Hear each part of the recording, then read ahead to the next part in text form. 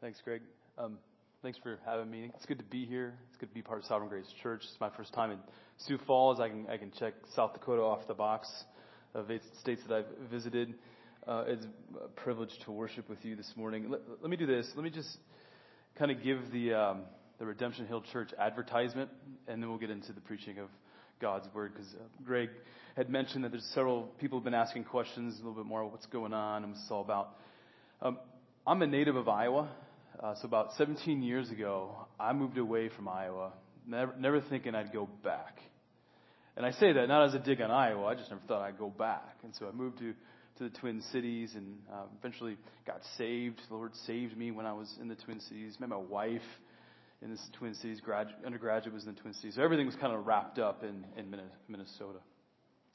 Well, when I went to seminary, a lot of theological digging, getting into the Word, and rubbing shoulders with professors and other students. It was a wonderful experience at a seminary in North Carolina.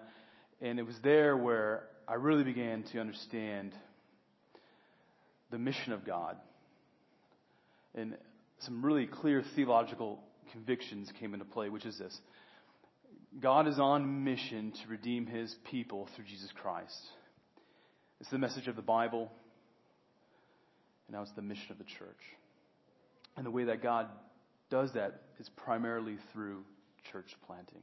There are other means we go out and evangelize, and there are other ways in which we can share the gospel. It's the raising up of fellowships, whether it's in places in the Middle East or here in Sioux Falls or in Des Moines, Iowa, where the advancement of the gospel goes forth.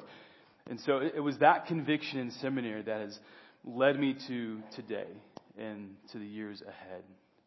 And it was that theological conviction where I think the Lord was kind of like, okay, do you really believe this? Do you believe this? Okay, will you do it? And so 2 years ago, I had that wrestling with the Lord and went through an extended time of prayer and fasting. I'll share just 2 stories, and then I'll move on. A couple ways the Lord made it clear that we were going to plant, specifically in Des Moines, was one through my wife. My wife is Minnesotan through and through. Relationships, the Yabetchas and the whole 9 yards, right? And when I initially broached the topic of church planting, it was all good. She knew where I stood on that. She realized she probably married a church planter. But Iowa was not on her radar. Like, can we just plant, like Rochester, Minnesota, or Duluth? Like look, we got a border around Minnesota. It's like, can we stay in here, And I realized, if you've ever met my wife, she's like a lawyer. She's going to go to law school before she got pregnant. There's no debating her. I'll lose. I have lost. But I realized I was just going to commit it to prayer. And so one day I remember walking around this lake by our church office and just praying to the Lord, Lord, you got to be the one to change her heart on this, because I know I can't do it. And this is the way that I just felt like God was calling me to lead my wife. And then 2 weeks later, we're sitting on the couch, kids were in bed. She's like, she kind of opened the door like this much. I'd be willing to visit Des Moines. And I'm thinking to myself in my head, I'm like, oh, it's open. Oh. But, don't want to slam the door down. You want to gently, okay, let's check this thing out. So we visited, and I remember the moment we were going from Des Moines to back to the Twin Cities, but between Des Moines and Ames, Iowa. I remember her saying, I can see us raising a family here. I can see us doing mission here. And that's where I knew the Lord was calling us to Des Moines. And that was about 1.5 years ago from today. And so the other story that I'll share, or just a confirmation, was God's kindness to me and to my wife, and really confirmation again to the church. Right before I'm about to tell the church at a family meeting about what's going on, that I'm going to be coming off staff and I'm going to go plant a church in Des Moines, I realized there was a family in our church who was originally from Des Moines. And they still had family there. And so I grabbed them between the church service and the family meeting. And I just said, I just wanted them to be there because I wanted them to tell their family, and their family could tell other people, And I grabbed them. I'm like, hey, it's Erica and Rob Danielson. You may know them if you're familiar with Sovereign Grace Church in the Twin Cities. And I grabbed Rob and I said, hey, I think you want to stay for the family meeting. He's like, we can't. We got lunch plans. I'm like, I think you really want to stay for the family meeting. He's like, why? I'm like, I got 2 words, church planting. And he was intrigued. He's like, where? Maybe Iowa. And then he said, you? I can't tell you yet. And so I walk away. I go back into the sanctuary, to the auditorium. And I'm talking with one of the other pastors on staff, John Hansel. And here come the Danielsons traipsing in. And they stayed. And Rob and Erica approached me. And they said, we haven't told anyone this yet except for our huddle. But Rob took a job in Des Moines. And we're relocating to Des Moines. And Erica, his wife, said, and I thought about maybe, would you ever consider planting a church in Des Moines? This is like right before I'm about to tell the church about what's going on. And again, God's kindness, His fingerprints all over this thing. And it's been amazing. So I'll end the advertisement there and the stories there. But if you do have more questions about Redemption Hill Church, we can go to redemptionhilldsm.org. There's a link there that allows you to pray. So if you just want to get prayer updates, I don't spam anyone. Just give out 1 or 2 prayer updates a month. That's on the website, along with an opportunity to give, along with, if, as Greg was saying earlier, if God's laying in your heart to come join the mission in Des Moines, there's an opportunity on the website to click and fill out some information, and I get back to you and kind of explore that and pray with you about that. So that end of advertisement. But as a segue into today's message, let me share the mission statement of Redemption Hill Church. Redemption Hill Church exists to glorify God by making disciples who delight in and declare God's loving plan of redemption to the Des Moines Metro. Now, there's a lot that can be unpacked from the mission statement. But for this morning, I want to focus on the first clause of the mission statement. Redemption Hill Church exists to glorify God. In the Redemption Hill Church mission statement, there's a practical outworking of what it looks like to glorify God with our lives. Specifically, we want to glorify God by making disciples who delight in and display God's loving plan of redemption to the people around us. Just like you're here declaring and displaying the gospel in Sioux Falls, we want to do that in Des Moines. But as I pondered the mission statement a little bit more this last week, I realized that glorifying God by what we do has a really deep foundation. It's foundational for our doing. Before we do something to the glory of God, we need to be captured by the glory of God. So while I will end this sermon with a call to be sent out by God to declare the gospel of Jesus Christ, I'm going to spend the majority of our time stirring up our affections this morning for the glory of God. So those are my intentions about what's coming up. So let me pray, and then let's just dive right into today's sermon. And so, Father, my goal this morning, as I said, is to stir our affections for Jesus, the glory of God in the face of your Son, Jesus Christ. So help me to get out of the way of your word, and Holy Spirit, breathe upon the text. Breathe the text into our heart. Stir our affections to be more in love with you, more in love with our Savior. We want to make much of Jesus this morning, because it's when we are stirred in our affections, when we want to make much of Jesus, that we go out and display and declare God's loving plan of redemption to Sioux Falls, to the Des Moines Metro, to Emmaus Road kids, wherever that may be. So Holy Spirit, come, have your way. Work in our hearts and our lives in these moments, I pray. In Jesus' name. Series of questions. Why does Emmaus Road Church desire to be a part of a denomination which plants churches in places like Sioux Falls and Des Moines? Why is Emmaus Road Church planted right here in Sioux Falls, South Dakota? Why does Sovereign Grace Church I'm a pastor at, have an eye on to share the gospel not only in our community but all around the world? You hear gospel advancement in those questions, right? There's several answers we could apply to these questions, but here's one that I find helpful. We desire all of this because we behold the glory of God in the face of Jesus Christ. And as a result, we respond to what we behold. Just think about anything in life. You behold something, you end up responding to it. So what does that mean with our relationship with God? But what happens when what we behold becomes dim? What happens when our affections begin to shift from the living and holy God of the universe to something else? This happens to me. When our affections change, our shift, when you're no longer captured by the glory of God in the face of Jesus Christ, as I've said, how you respond will change. How you think about the mission of God changes. Let's be honest, we all go through it in life.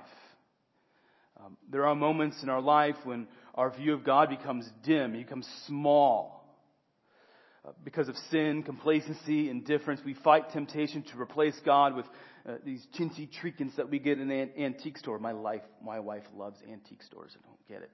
And we got this hat, this wicker hat. And the only reason why I bought it, it's got a Chicago Cubs logo on it.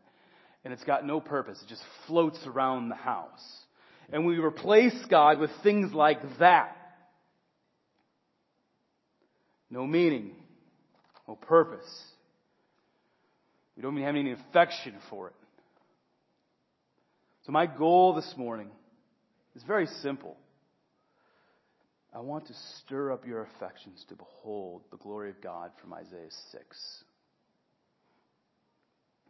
And as we read and ponder Isaiah 6 verses 1 to 8, I want you to consider these two questions. I want you to ask yourself these two questions this morning. Here's the first one. Am I beholding or giving glory to something or someone other than the holy God of the universe? Right? Am I beholding God or am I beholding something else in life? Could be a relationship, could be that sin. Like I said, it could be indifference, complacency, right? First question. Second one. How am I responding to the holy God of the universe? How you answer the first question will influence how you answer the second question. The reality is this. Churches will not get planted. Missionaries will not be sent. Neighbors will not hear the gospel unless we are continually captured, awestruck, viscerally moved by the glory of God in the face of Jesus Christ. To say it differently, Christians must be about someone bigger than him or herself. We must be about God. Isaiah responded to someone bigger than himself. We read in Isaiah 6 that Isaiah's response to God happened because he was captured by his glory. Isaiah's response wasn't trivial, it wasn't out of duty, but it happened because of a more clear understanding of the majesty of God, coupled with a deep sense of his own sin and depravity. We read in Isaiah 6, this prophet coming to terms with a confluence of truths which radically changed his life forever. And as a result, there was only one appropriate response from Isaiah: complete surrender to a holy God. So I invite you to read today's text with me, Isaiah 6, verses 1 to 8. Let's hear from God's word. In the year that King Uzziah died, I saw the Lord sitting upon a throne, high and lifted up. And the train of his robe filled the temple. Above him stood the seraphim. Each had 6 wings. With 2 he covered his face, and with 2 he covered his feet, and with 2 he flew. And one called to the other, Holy, holy, holy is the Lord of hosts. The whole earth is full of his glory. And the foundations of the threshold shook at the voice of him who called, and the house was filled with smoke. And I said, Woe is me, for I'm lost. For I'm a man of unclean lips, and I dwell in the midst of a people with unclean lips. For my eyes have seen the King, the Lord of hosts. Then one of the seraphim flew to me, having in his hand a burning coal that he had taken with tongs from the altar. And he touched my mouth and said, Behold, this has touched your lips. Your guilt is taken away and your sin atoned for. Verse 8. And I heard the voice of the Lord saying, Whom shall I send? And who will go for us? Then I said, Here I am. Send me. This is the word of the Lord. Thanks be to God. Let me provide you with some context about the importance of Isaiah 6 in the book of Isaiah. One commentator says this about this magnificent chapter. Chapter 6 towers like a majestic peak over the surrounding terrain and is clearly of central importance for the message of the book. This chapter is central because we get a glimpse of the glory of God, and we see God wrecking Isaiah. He wrecks him and then sends him loose with a message for the glory of God. And oftentimes it wasn't a pleasant message that Isaiah was delivering. It was a message of judgment because of Jerusalem and Judah's constant disobedience and idolatry. Here are a few verses from Isaiah 3 highlighting Judah and Jerusalem's disobedience and idolatry, which shape Isaiah's proclamation to them. Chapter 3, verse 1. For behold, the Lord God of hosts is taking away from Jerusalem and from Judah support and supply. All support of bread and all support of water. And then dropping down to verse 8. For Jerusalem has stumbled and Judah has fallen because their speech and their deeds are against the Lord, defying His glorious presence. So there's the problem. Judah and Jerusalem are hoarding glory for themselves and defying God's glorious presence. The situation does not appear to be good, and God needed someone to deliver a message about forthcoming judgment.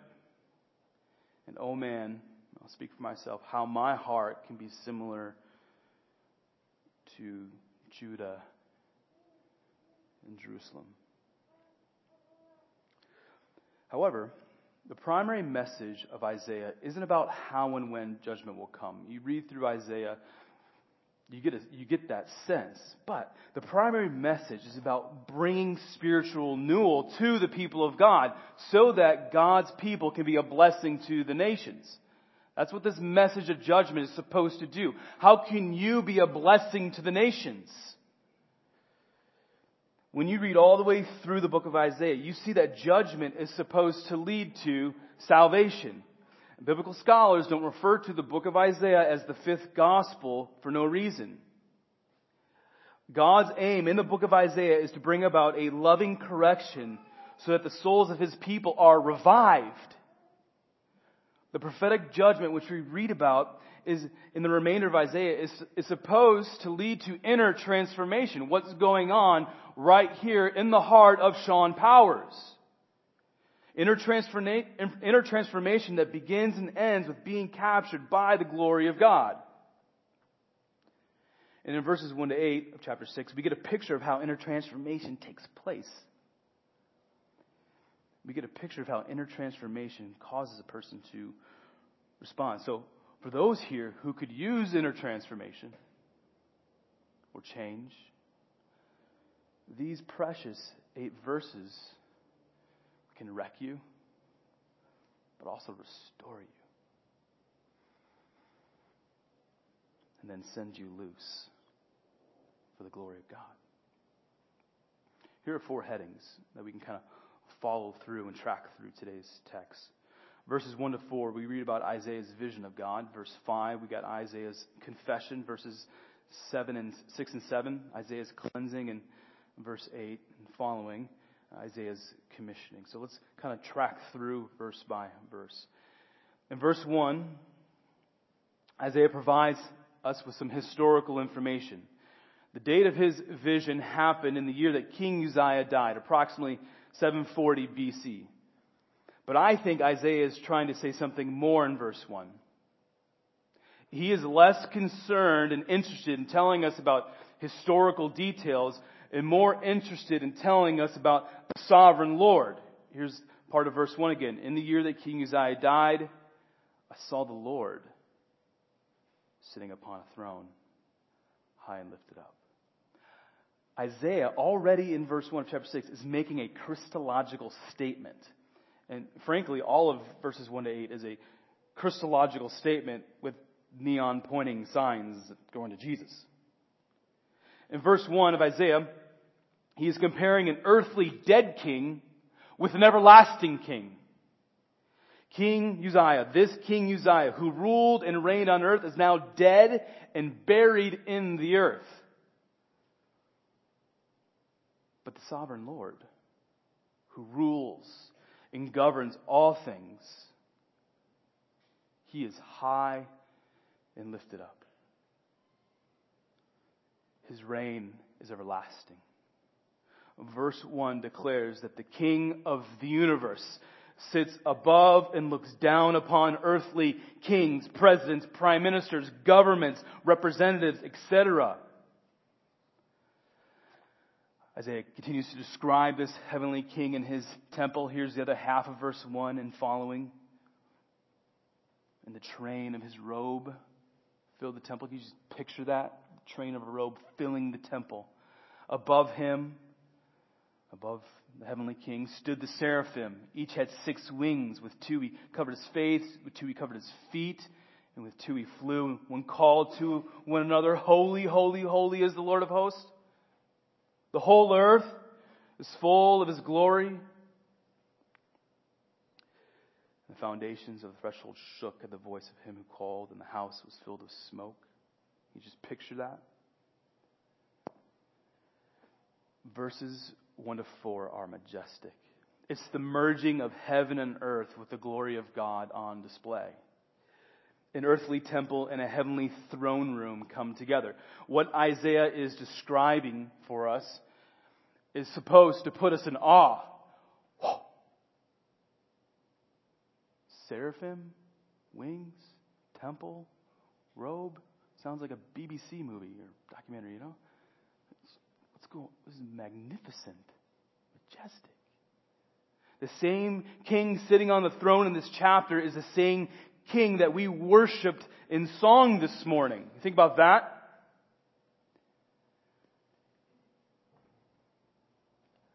The train of the Lord's robe fills the entire temple. There's not an inch of the floor of the temple that isn't covered by this magnificent train of His robe. In verse 2, Isaiah introduces us to the seraphim. Seraphim in the Hebrew language means burning ones. Each seraphim had 6 wings. We don't know everything about them, but their presence matters. Their presence tells us something about the holiness of God. They are like angelic beings whose purpose is simply to worship the Lord. And how are they worshiping? They are singing the praises of God. And their praise includes a declaration that God is holy. Because of this text, my mind went to, when we were singing some verses this morning, God is holy. The holy and sovereign God of the universe is the object of their affection. We're not told how many seraphim were present, but there were at least 2 calling to one another in verse 3, Holy, holy, holy is the Lord of hosts. In verse 3 of Isaiah 6, we read of the only time in the Old Testament when an attribute of God is elevated to the 3rd degree.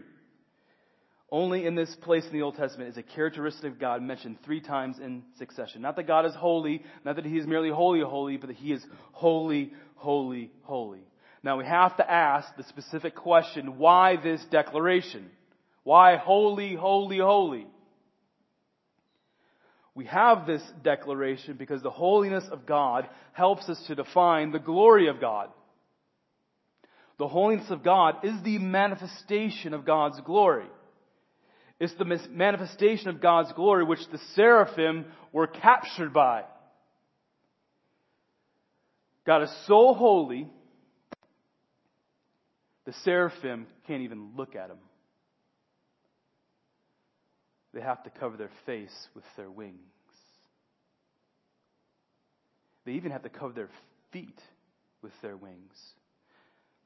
The covering of their feet might seem strange, but it should remind us of the time when Moses took off his sandals when he was in the presence of a holy God. We read about that event in Exodus 3. You might remember it. Moses saw the burning bush on Mount Horeb, and the bush would burn without being consumed. God was present, which meant the entire area was holy, including the ground. Moses took off his sandals out of reverence to God. The ground itself isn't holy, but the presence of the Lord made it holy. In both passages, Exodus 3 and Isaiah 6, the holiness of God indicates something very specific for us. The holiness of God means God is, in a very real sense, separated from His creation and devoted to seeking His own honor and glory. There are aspects of humanity that don't compare to God. What I'm not saying is God is deistic, completely hands off from everything that He has created. No. God's separateness, His holiness, has everything to do with sin. Sin. My sin. Your sin. A holy God can have nothing to do with man's sin. Not only does the holiness of God mean that He is completely removed from sin, but a holy God must execute judgment and wrath because of sin. Justice must be administered against sin because God is holy. And the holy God of the universe, in kindness and love, wants a relationship with His people. So instead of a distant deistic God, God always had a plan to redeem His people. God the Son, Jesus Christ, was incarnated. He came to earth so that we could learn from Him. We could refract His glory by living in holiness. But how? Now, the question I've asked myself in this passage, how did Isaiah, who lived over 7 centuries before the birth of Christ, approximately, become redeemed? Isaiah received a foretaste. Isaiah's confession in verse 5 and his cleansing in verses 6 and 7 describe this foretaste. Here's the confession again in verse 5. And Isaiah said, "Woe is me! For I am lost. For I am a man of unclean lips, and I dwell in the midst of a people with unclean lips. For my eyes have seen the King, the Lord of hosts." Isaiah considers himself utterly ruined. Ruined. First, he realizes he is sinful.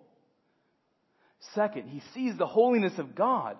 Up until now, in chapter 6 of the book of Isaiah, Isaiah's sin has blinded him from the transcendence of God's glory. One commentator says it like this: as sincere as his worship has always been, Isaiah has not been a man in love. His profession of faith has been orthodox but empty, with little heart awareness of the grandeur of God. The shift in Isaiah's heart can easily be applied to all of us.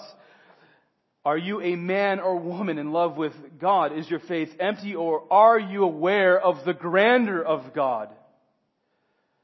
I was sitting on Greg's porch this morning, his patio, drinking a cup of coffee, and I put that question to myself. Am I aware? Or am I living life kind of aimlessly, mindlessly, kind of going through the motions? I've been there, done that. But I have to remind myself. We have to remind each other. Am I aware of the grandeur of God? Up until Isaiah 6, it could be that Isaiah sincerely feared God, but what was missing was the grace of God moving upon his soul. For example, I've considered these sinful thoughts before. Sean Powers is not that bad. I am better than most people. That person's sin is not as bad as my sin. The simple fact that I show up to church proves that I'm not a bad person. I like God. Isaiah's confession in verse 5 turns these thoughts on its head. When you acknowledge your sinfulness, you've seen God's glory. You go from saying, I'm not a bad guy or girl, to I'm a wretched sinner. You go from saying, I do a lot of good things for God, to there's nothing I could do that is good apart from the grace of God in my life. In essence, you go from saying, look at me, to look at the holy God of the universe. You go from beholding glory for yourself and giving God glory for who He is. What's important here is that recognizing your moral corruption, depravity, your sin, is a game changer, because the object of your affection shifts from your sinful being to a God who is worshipped by the seraphim. Your affections turn toward a God who is completely separated from your sin, but who still provided a way for you to have a relationship with Him despite your sin. Another truth about Isaiah's confession is that he has seen God with the eyes of his heart. This might seem like the obvious from reading verses 1 to 4, but consider the implications. His confession is the only appropriate response to his vision. His sin in light of a holy God can only bring him to one conclusion. He recognizes the sin, so what does he say? Woe is me! Woe is Sean Powers, for I am lost. For I'm a man of unclean lips. I've wondered why Isaiah focused on his lips as the touch point of his sin. Why are unclean lips the problem for him and the people of Israel? Well, in general, to be unclean in the Old Testament means to be a person unfit for service to God. To have unclean lips leads to the root problem of his sin, namely a corrupt heart. Proverbs 4:23 and 24 sums up well what I think Isaiah likely realized. And keep your heart with all vigilance, for from it flows the springs of life. Put away from you crooked speech, and put devious talk far from you. Isaiah's confession about his own crooked speech and devious talk is sincere and real. His confession is not just about his lips, but about his heart. For the first time, we read in Isaiah 6:5 that Isaiah sees that he's typical of his generation, whose faith was unthinking and glib. Their mouths were not filled with symphonic worship, but with flippant repetitions about self-justifying excuses. But now Isaiah sees himself. Why? Because he sees God. And I think something new began to enter the heart of Isaiah. Humility. And as a result, Isaiah's heart is becoming captured by God. The scene in Isaiah 6 isn't finished. As a matter of fact, it's just getting started.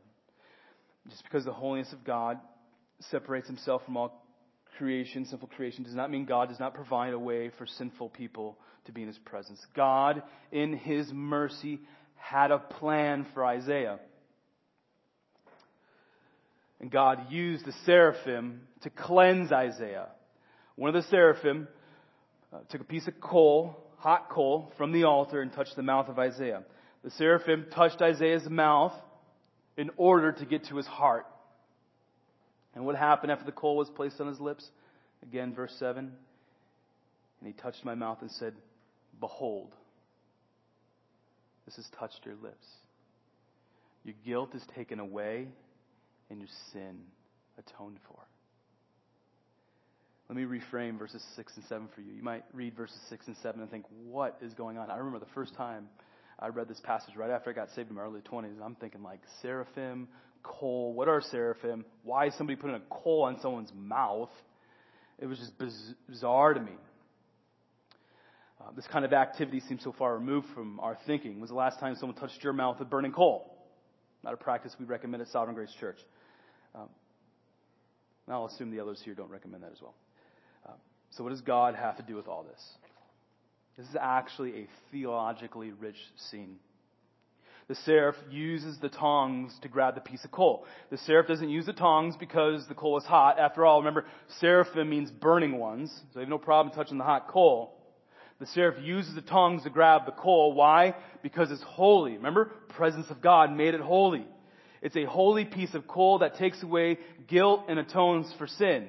When the coal is placed upon Isaiah's mouth, it doesn't hurt him, but it heals him.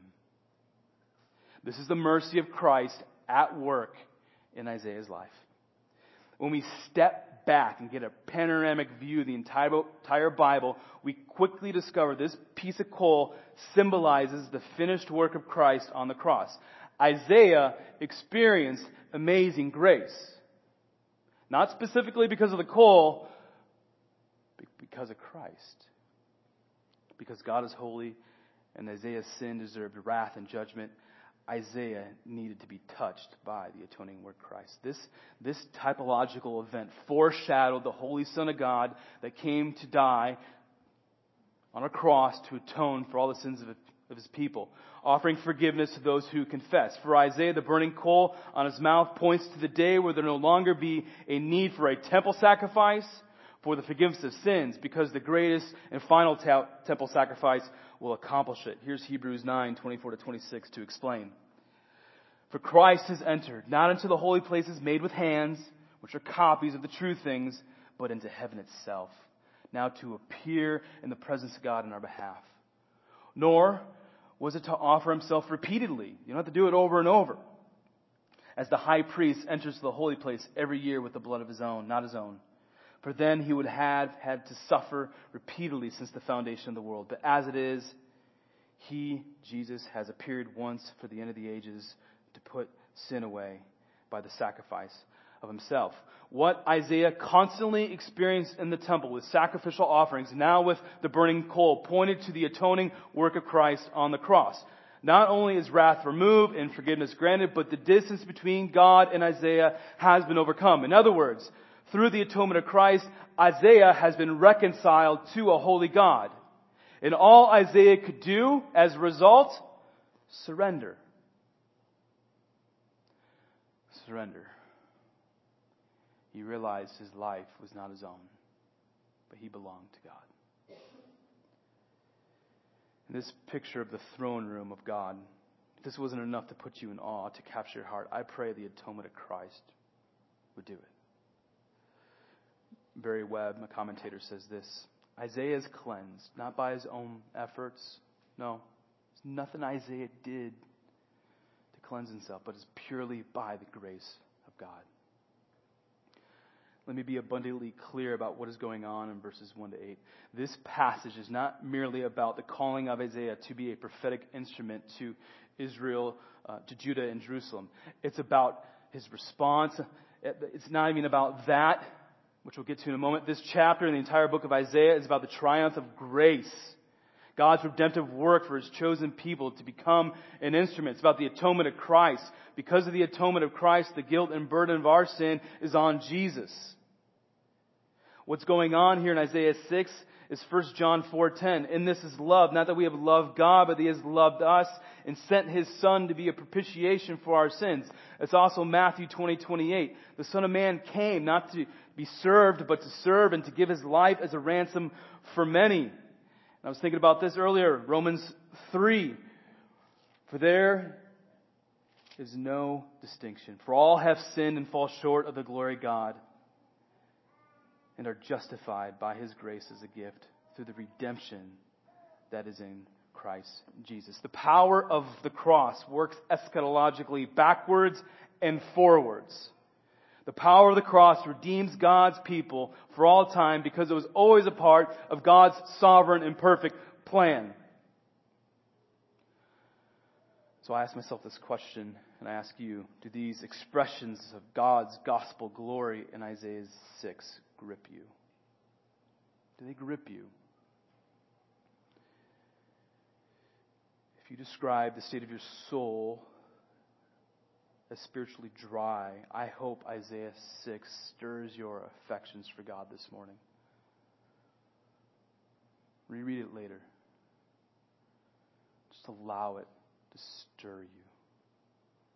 what God has done and what he continues to do through Christ. Because there is no verse 8 for us, for Redemption Hill Church, or Isaiah, unless we have been gripped by the gospel that we read about in Isaiah 6, verses 1 to 7. There is no verse 8. There's no need for me to plant a church in Des Moines, Iowa,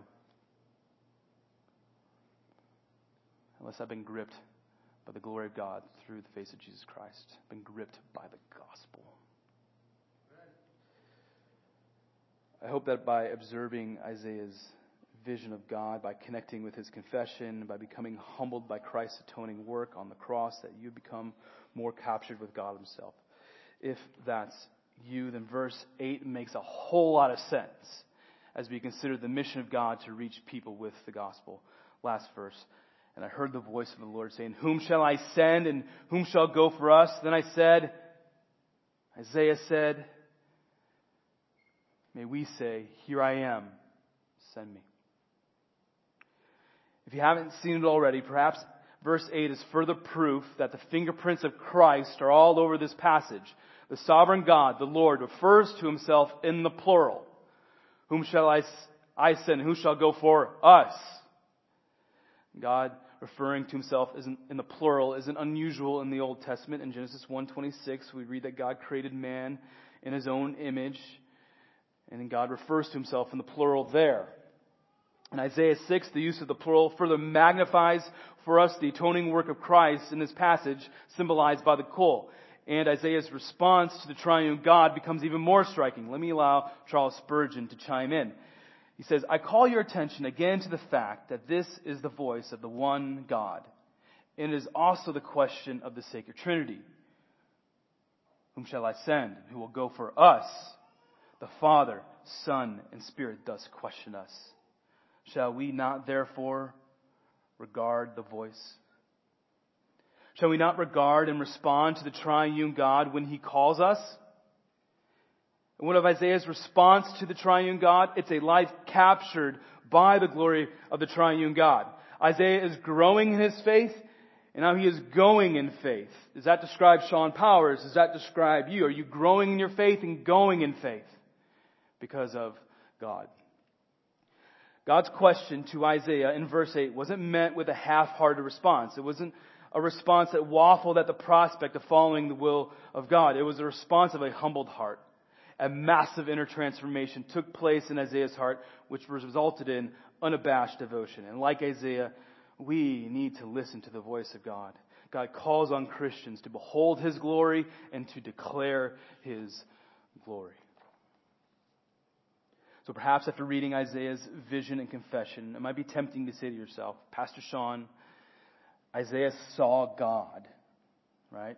Seraphim, burning coal, the whole scene, but I've never seen God. How could I possibly relate and respond to this?"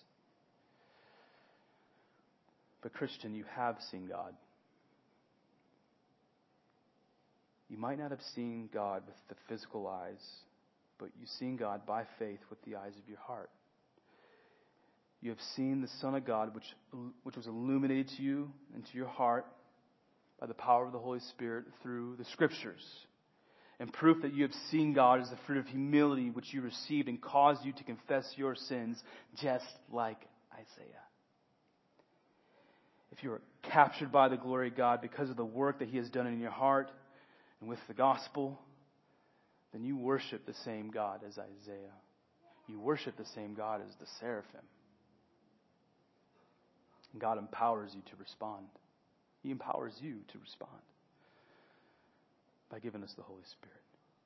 Because when you are captured by the glory of God, we joyfully respond to the glory of God. When God asks who is going to teach the guy or gal in the next office or cubicle, you will say, with Isaiah, "Here I am, send me."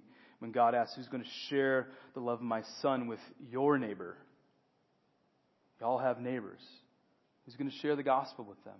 You'll respond, "Here I am, send me." When God asks who will teach the kids the gospel at Emmaus Road, When God calls you to do that, will you say, "Here I am, send me"? When God asks who's going to Des Moines to share His loving plan of redemption, we respond, "Here I am, send me." And when God asks who's going to reach the city of Sioux Falls and the surrounding region with the gospel of Jesus Christ, I hope you all respond, "Here we are, send us," this local church. Since I am here to not only preach but to plug the church plan, I'm going to end where I began. The mission of Redemption Hill Church is to glorify God.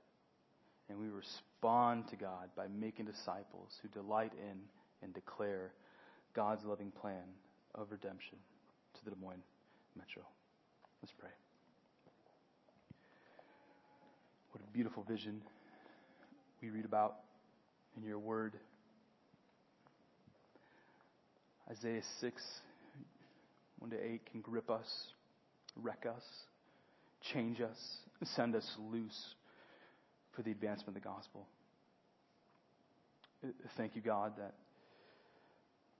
Isaiah, he was wrecked, repented, and by grace you moved upon him. You've done that with me and with many brothers and sisters in this room. We've been captured by your glory through the face of Jesus Christ. You've set us free from sin and set us loose to declare how other people could be set free from their sin and to have a hope, an eternal hope found in our Savior Jesus.